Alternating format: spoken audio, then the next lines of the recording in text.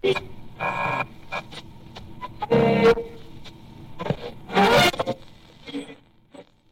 Soviet Union exploded another nuclear device today, the 25th of its present series of tests. Ground and air shock waves, which observers said might have come from Russia's 50-megaton bomb, were reported yesterday from Sweden, Denmark, Norway, France, Germany and Holland. The White House, joining in worldwide indignation, denounced the test as a political act designed to incite fright and panic in the Cold War. Mr. Khrushchev said, "We are compelled to answer military threats by strengthening our country's defence capacity. We have no other alternative." To test or not to test in the atmosphere? That is the question confronting President Kennedy after Premier Khrushchev's megaton threat last week. Yes, I've learned how to produce old-time radio effects. And that's not the only new thing about this week's podcast. We also have a new theme tune, which I'll play you in just a second. It's been especially composed for us by the composer John Garden, and I asked him not to be shy about including air raid sirens. So you'll have guessed from the exceptionally well-produced intro there that this week is a further look at Tsar Bomba, the biggest nuclear bomb ever detonated, and this week we're looking at the reaction around the world. So let's ease ourselves into further nuclear horror by listening to our new theme tune.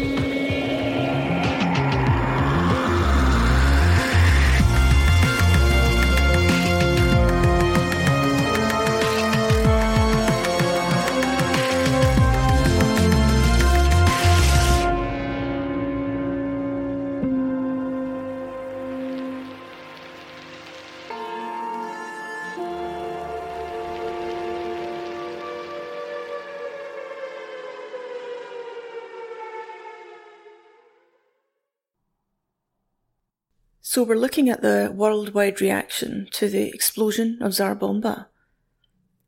We know the Soviets weren't exactly forthcoming with the details. Indeed, it was only in the last few weeks that the Russian authorities released unseen footage of the bomb. So the thing, in typical Soviet style, was done in secrecy. But that raises two problems. One, what's the point of keeping such an explosion, such a feat, such an achievement, the possession of such awesome power, a secret?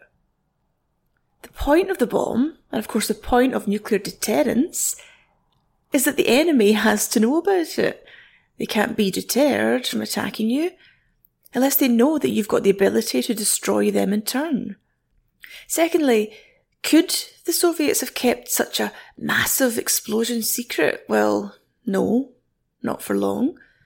The thing was so gigantic that, as we mentioned last week, it broke windows in other countries. And it sent shockwaves around the world, so no, you couldn't keep Tsar Bomba a secret for very long. So when the lads at NATO realised what had occurred up there in the Arctic Ocean, what was their reaction? Firstly, we need to recognise that Tsar Bomba was just one nuclear test of many. We tend to think of him as one spectacular event, but he was one of a series. So Tsar Bomba exploded in a world which was already tutting at the Soviets for their resumption of atmospheric nuclear testing, because from 1958... Tsar Bomba happened in 1961. From 1958, there had been a suspension in atmospheric testing, all until Khrushchev suddenly abandoned that and charged ahead with the series of tests, which includes the big Tsar Bomba. So not only was this bomb gigantic, the biggest the world had ever seen, and it remains the biggest we've ever seen, but it ripped apart the shaky consensus between East and West that we should cam it with atmospheric testing.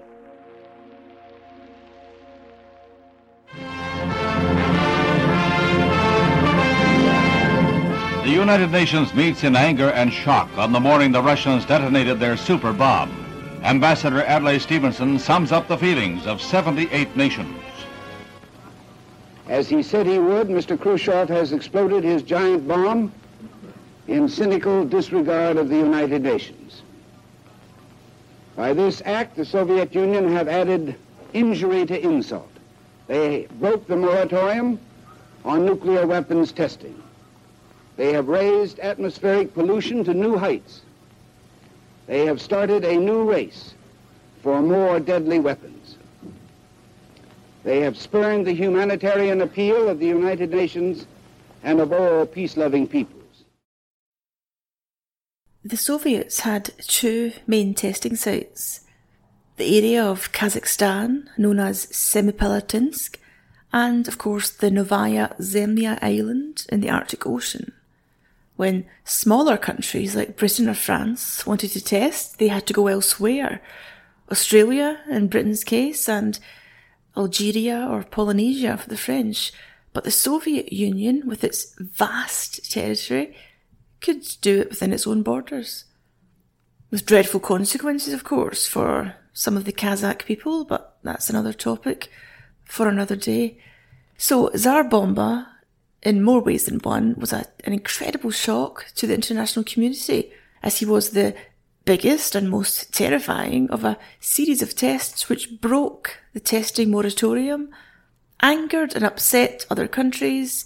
And yes, if we're placing Tsar Bomba in context, let's remember that he exploded in 1961. Only 1 year later, we had the Cuban Missile Crisis, where the world arguably came as close as it ever has to nuclear war. When this new range of Soviet tests began, upsetting the West so badly and breaking the moratorium, a US Senator, Hubert Humphrey, said, "It should be condemned in the United Nations as waging war on humanity." Meanwhile, an American delegation was in Geneva, actually participating in nuclear test ban talks. Yes, they were still there in the city when Khrushchev declared that it was over and they were going ahead with tests. Quite a slap in the face. The leader of the American delegation packed his bags and flew home to America, where he issued this statement. These events, at this time when the world could have had a workable treaty, show a determined Soviet purpose to rest its future policy on the terrorization of humanity. Soviet policy is a policy of overkill. But the Soviet government underestimate the people of the world if it thinks they will capitulate to a strategy of blackmail and terror. So that was the reaction to the first Soviet test in 1962, the one which broke the moratorium. Of course, they'd been testing in the 50s, obviously. But this was the one which broke the moratorium and damaged relations between East and West. It took place in Kazakhstan, in the Semipalatinsk area, and the Times, on 2nd of September 1961, spoke not just of political and military risks, but of the danger of atmospheric tests to people's health. Their diplomatic correspondent said, "A Foreign Office spokesman commenting last night on Russia's action in exploding a nuclear device said, 'This news is deplorable. These tests take a considerable time to arrange, and the Russians must have been making active preparation while still talking at Geneva on the treaty banning such tests. As the test appears to have been made in the atmosphere and not underground, it also increases by an amount as yet unknown the danger to health from radioactivity." A few days later, on the 18th of September, The Times was reporting on yet another Soviet test, the 13th, and they also had the horrible headline, "Sharp Rise in Radioactivity over Britain." The article says, "There seems little doubt that the increase was due to the first Soviet explosion of the present series in the megaton range." It goes on to say, "An interval of from 10 days to 3 weeks is expected before fallout from a Soviet explosion reaches Britain." And they were also reporting something which was probably inevitable. The Americans had also resumed nuclear testing. Yes, when Khrushchev abandoned the Geneva talks and said they'd be testing again, Kennedy ordered that America get some tests of their own on the go, although the American one reported here was at least done underground. Of course, this wasn't just between Soviets and the USA. Finland and Sweden both spoke up, saying they feared contamination if Russia resumed atmospheric testing up in the Arctic seas. The tests done in Kazakhstan are comfortably far away from Europe, but look on Google Maps at Russia's Arctic testing sites, the island of Novaya Zemlya, and you'll see it's horribly close to Finland and Sweden. We'll recall, of course, that Tsar Bomba managed to break windows in Finland, whereas it was the Swedes who first detected the radiation pouring out of the Chernobyl reactor in 1986. So those two countries are very close to Russia when we're discussing nuclear disasters, distress, horror, fallout. Looking again at the papers for September and October 1961, they report another test and another test and another one. The Soviets were really getting back into the swing of things after the moratorium. And then, on October 24th, the Times reports that shock waves were felt in Britain through the air and the ground, and that it's assumed these came from Soviet tests, big Soviet tests. The shocks were felt not only in Britain, but also France, Denmark, Holland, Germany and Norway, and Japan picked up an air shock wave, saying it was stronger than any recorded since the resumption of Soviet testing. All of that, and we haven't even reached Tsar Bomba yet. These shockwave reports were from the 24th of October, and of course, the big one exploded on the 30th. Still a few days to go.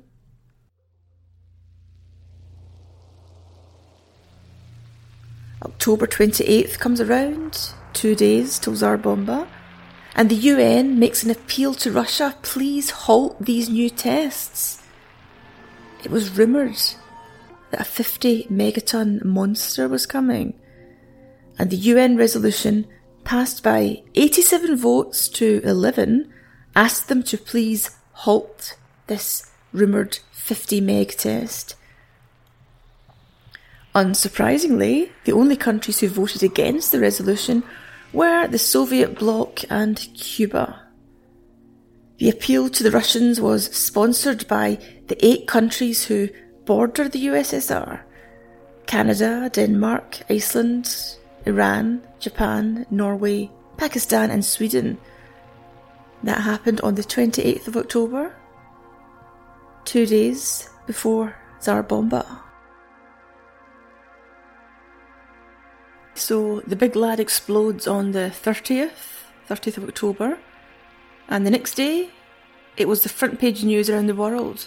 The New York Times, in their front page story, used words like insane, fright, panic, blackmail. Yep, all fears had been confirmed. Khrushchev had dropped hints and suggestions that a big nuclear whopper was coming in this provocative series of tests, and now here it was. Here is a little snippet from the New York Times front page that day.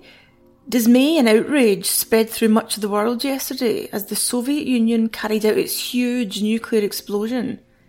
Many of the declarations said that, quote, terror weapons would not work as blackmail. The article goes on to quote a politician from Rome who said, "This is war, but in a new form." And the article has a very strong point of view from the Vatican Radio, saying it was Vatican Radio, however, that probably reflected the feelings of most of mankind outside the communist bloc.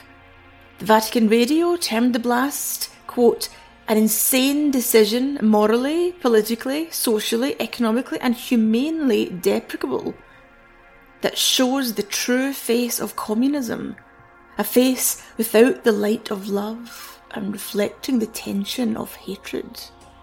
The West German government said that the Soviet Union was ruthlessly risking the health of all mankind. And the article goes on, the explosion was taken as new proof of Moscow's brutal determination to display its military power. What about Belgium? Well, Brussels newspaper Le Soir said, Mr. K has refused to listen to the anguished appeals of humanity. And a member of the parliament in Oslo said the explosion showed a cynicism unparalleled in history. Well, I suppose you have to hand it to what the Belgians were calling Mr. K, because if the purpose of the hydrogen bomb, we've discussed in our previous episode in the creation of the hydrogen bomb, we talked about the debates in America about whether the thing should actually be invented in the first place. And a lot of American nuclear scientists had said no, because it is monstrous, it's a weapon of genocide, and it will be too hideous, too destructive to ever be used. And that argument led to the fact that, well, maybe it won't be used, but it does still have a purpose, the purpose of which is to deter, because it's so hideous, it's so frightening, it's so destructive, it is a weapon of genocide, as mentioned, but that is what makes it a whopping good deterrent. So the argument might go. And so following that line of logic, Khrushchev had pulled it off. Khrushchev had succeeded. Here is a weapon so hideous and so destructive that, one, it's never been surpassed, and two, touch wood, it has never been used. Did it deter successfully? All we can say is yes, because there hasn't been a nuclear war. Again, touch wood. Was it worth angering many of the countries on Earth? Sending a dagger of ice through the Cold War again? Paving the way perhaps for the Cuban Missile Crisis?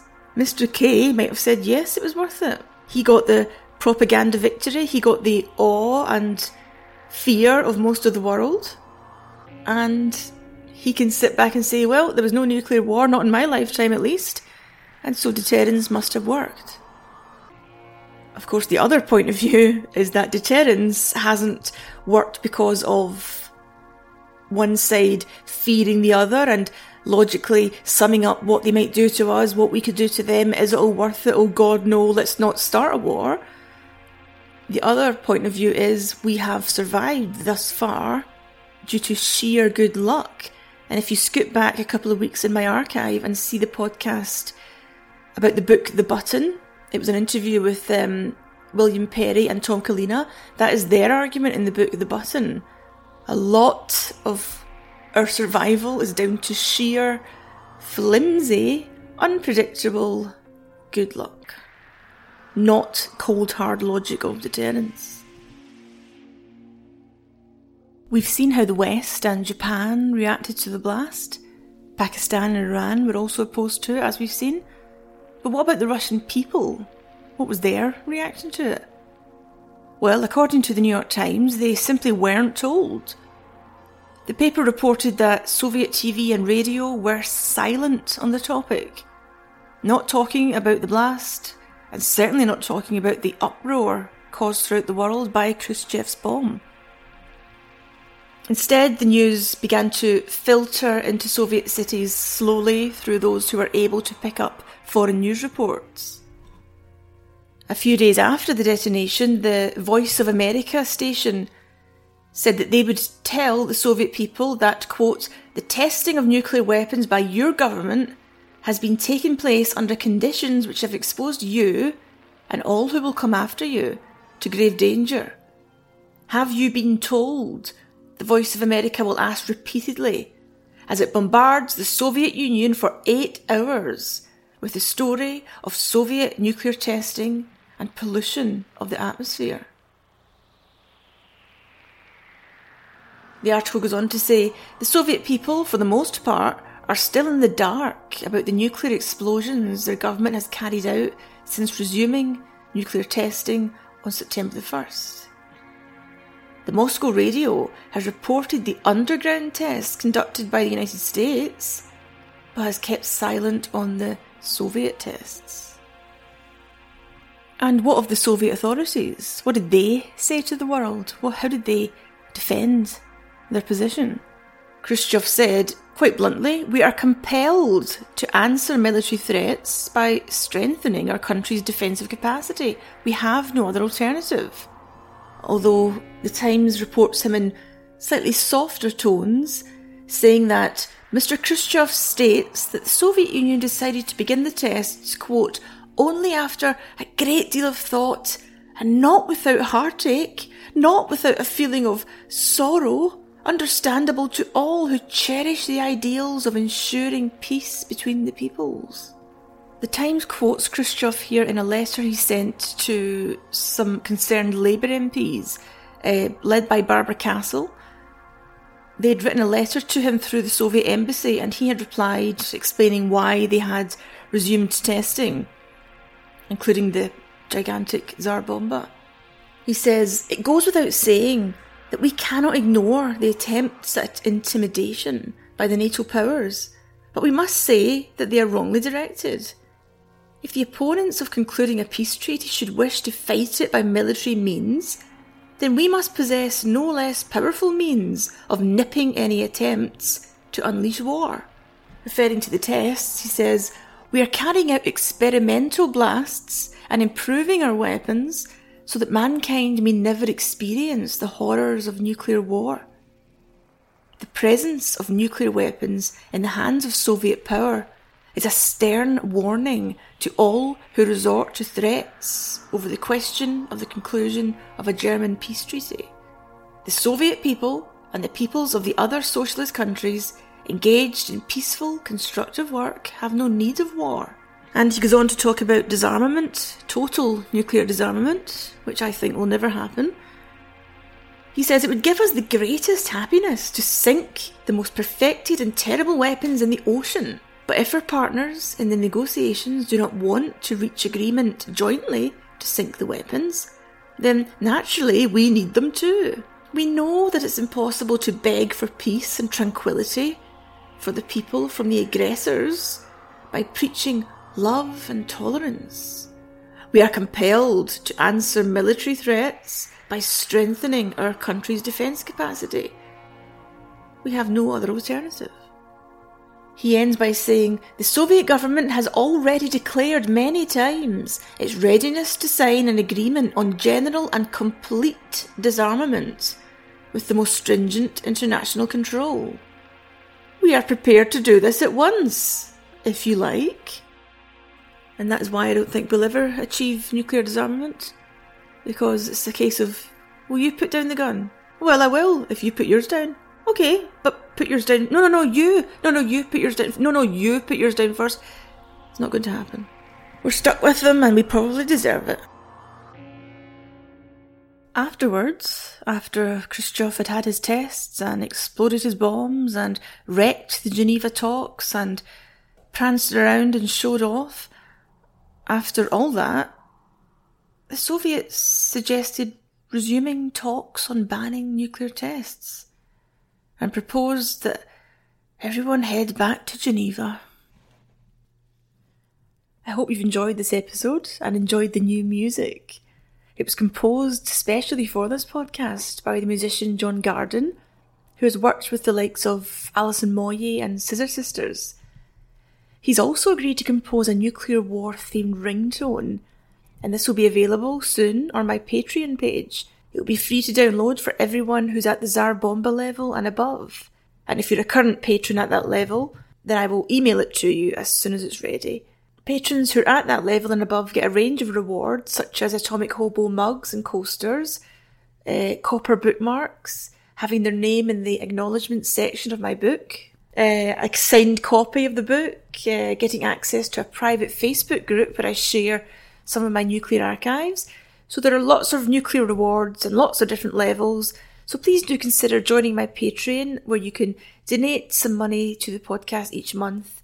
And as I say, you get juicy nuclear rewards in return, as well as the lovely warm satisfaction of knowing you are supporting this podcast and keeping it free of annoying adverts. There will never be adverts on this thing as long as I have my Patreon. So take a look please at patreon.com/Atomic Hobo. And let me say thank you also to Koala Designs, who created the new podcast logo. You might see that I asked her to take Protect and Survive as her inspiration for it.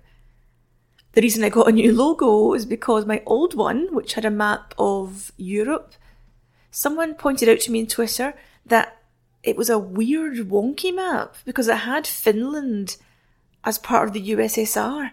And I put this on Twitter, and once I'd done so, everyone began digging deep into the map, zooming in on it and saying, what on earth is this thing? Because it had lots of weird, crazy countries that didn't really properly exist. And I had, as I say, poor Finland lumped in with the Soviet Union. So that had to go. And Koala Designs, within a week, got me my new Protect and Survive inspired logo. And before I go, please let me thank some of my patrons. This week it's a special shout out for Tamsin Cater, who increased her monthly donation. So thank you, Tamsin. And thank you also to Lissy D, Eric, Simon Robinson and Dan Breen. Thank you all for listening. I'll be back next week. And let me end the podcast with another taste of that lovely new theme music we have.